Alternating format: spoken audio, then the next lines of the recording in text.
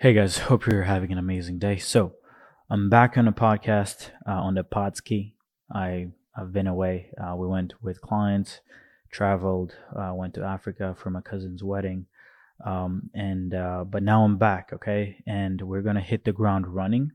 I'm actually about to interview a media buyer, but while I wait for him to come on, kind of like want to jump in and kind of like update you guys with what has been going on with the company. The way that I'm going to be using the podcast is almost like using it as like a journal for my thoughts and a journal of the journey of taking a multiple seven-figure company to multiple eight figures. Okay, so the podcast is going to be literally me documenting my journey every single day for the next until I hit eight figures a month. We're gonna start by eight figures a year first, okay? Profit, and then so every day, guys. At least I'm gonna stack these up, right? So I'm gonna record a bunch, and then I'm gonna be releasing them every single day. But yeah. So right now, I'm currently working with kind of like a sales firm, consulting firm, growth consulting firm, and they're running a company.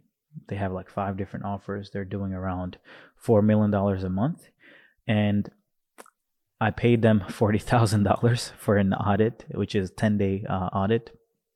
And a lot of people may look at that money and be like, "Wow, it's so expensive! It's so expensive." Yes, it is expensive if you look at it from the perspective of someone who makes 40K a year, 40K a month. It is expensive, but for me, in context, it's not necessarily as expensive because of what our scale is, right? As an example, buying a Porsche that is 200 grand is not necessarily expensive if you're making 200 grand a week, 200 grand a month, right? If a car costs you just 1 month of work, you're not necessarily going to be like, oh my God, it's so expensive, right? But anyway, regardless, it is still expensive in the world, right? But I want to kind of like share with you guys the lesson that I got, at least the top three lessons that I got from the first kind of like even just first call we had. They're not done with the audit. And the purpose of the audit, really, what I'm looking for is what I don't know. Okay. So we all, regardless if we're making millions of dollars, there are still things you don't know that you don't know, right? So my goal is to kind of like buy people's experience and kind of like get their perspective to come into my business and be able to audit the things that I'm doing and let me know what should I stop doing and what should I do more of. Okay.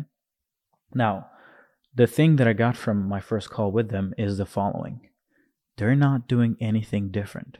The only thing they're doing, okay, the first lesson is they're super clear on who they help. Okay, let me repeat that. You need to know who is your best client. That's number one.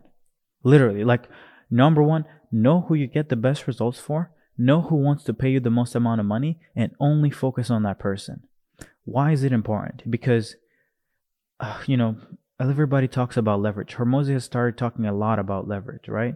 And a lot of people think that leverage goes from doing one thing and doing it more, hiring more people, using technology. That's the only thing when they think about leverage, or like creating a course is like leverage because you don't have to fulfill. Now, guys, when you are someone who helps others, who offers services, the best lever that you can pull is helping the best people, because everything you do for them is leveraged, which means that you actually end up doing less work because they're already running. They're already like, do you tell them, hey, do this? They do it. Boom. You help them implement something. They do it in the next 5 hours, right? You need the person who you help without necessarily needing to exert a lot of effort, and they get results.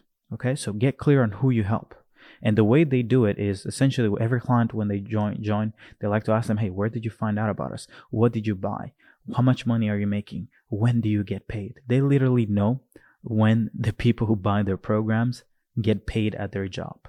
Okay, because they can increase the ad spend and marketing when they know that their prospects have more money. Okay, so that's one. Know who your avatar is. The next thing is data. Okay? They have this saying that, hey, you live and die by data. So as an example, you guys have maybe appointment setting teams. You guys have closers. If you ask your appointment setter to track every single message they're sending, to track every lead, depending on where their pipeline, where they are at in the pipeline, and that person does not give you the data that you need to rate their performance, they're gone. There is no, oh, I forgot, oh, this, oh, that. No, you're gone. Bye. The standards on collecting data is insanely important for this firm. And that's something that I realized that, like, oh my God, I may be tolerating not distributing or not collecting data as much, right? So they're still doing Facebook outreach. They're still doing paid ads. They're still doing content, but they're just making sure that they track every single thing about their funnel. So when they're about to scale, they scale the thing that is the most important. So they know where people came from. They know a percentage of people came from IG. They know another percentage came from Facebook. They know another percentage that came from TikTok. They know all these metrics. And what they do is they look at, hey, what is the number one thing that we can work on that is going to bring the best growth for the company with the least amount of resources invested or time invested. Okay. So data is super important. So the funnels, everything. And what is another thing too that they do is focus. Okay. They're not the best at everything, but whatever they do, they're the best at it, and they do a shit ton more of it. Right? So right now, if you don't track how many leads come in, if you don't track how many leads, how the performance of your content is doing, right? If you don't know where most of your clients come from, if you don't know how much they pay based on the source of the meeting, if you don't know, the engagement rate on different platforms, then you need to get familiar with tracking those things. Right now, you probably need a systems integrator. If you ever work with us, you're going to get access to kind of like what we're building, because now moving forward, we're going to dial in on client acquisition companies. So we're kind of like going to be building a lot of databases for our clients, a lot of systems to collect data. So you guys don't have to go ahead and spend $40,000 or $100,000, $150,000, $200,000 a month on payroll. So we're going to kind of like give you guys access to it, because we kind of like want to help you guys save time and money. Okay. Now, the next thing is this importance of getting people to get value before you sell them. Okay. I'm sure if you guys have seen the growth thesis, right? Get attention, own attention, educate attention, then think of converting attention, right? What they do in their advertising strategy is they actually create content, a bunch of reels, okay? A bunch of long form, a bunch of podcasts, and they will literally cut that up and distribute it as ads. So the ads is the value. So they're creating a bunch of value driven shorts. They're putting some money behind it, okay? They're getting people to experience the value, okay? They're literally taking, like, hey, let's say they're taking the content from the founder who's helping a client. They're taking that snippet, putting it on Instagram, and then driving traffic to those snippets, okay? And then they retarget these people with value, with a low ticket offer, and then they drive them to the group, and then they're kind of like going to monetize it that way, right? But it is super important to understand that, like, if you're in this game of online business and you're not giving value up front, meaning you're still doing that old outbound, like, hey, I can help you solve this. Like, guys, I'm sorry, but like, you're going to have a hard time. One, collecting a lot of money, and you're going to have a hard time with how long the sales cycle is, right? Even if you're doing outbound, guys, one of the trainings that because again, I told you guys we're going to help client acquisition companies implement our growth thesis in their verticals. One of the things, even with outbound, that we do, a client just closed a $15,000 deal cash up front. From it, they literally, their VA does outbound and then sends the VS process selling VSL. You're literally selling the process that you do to help people, and then converting the person after, right? You need to have content. You need to have sales assets even when you're doing outbound prospecting. For the love of God, guys, you're talking to another human. They need to be to receive from you before you can try to take away. Okay?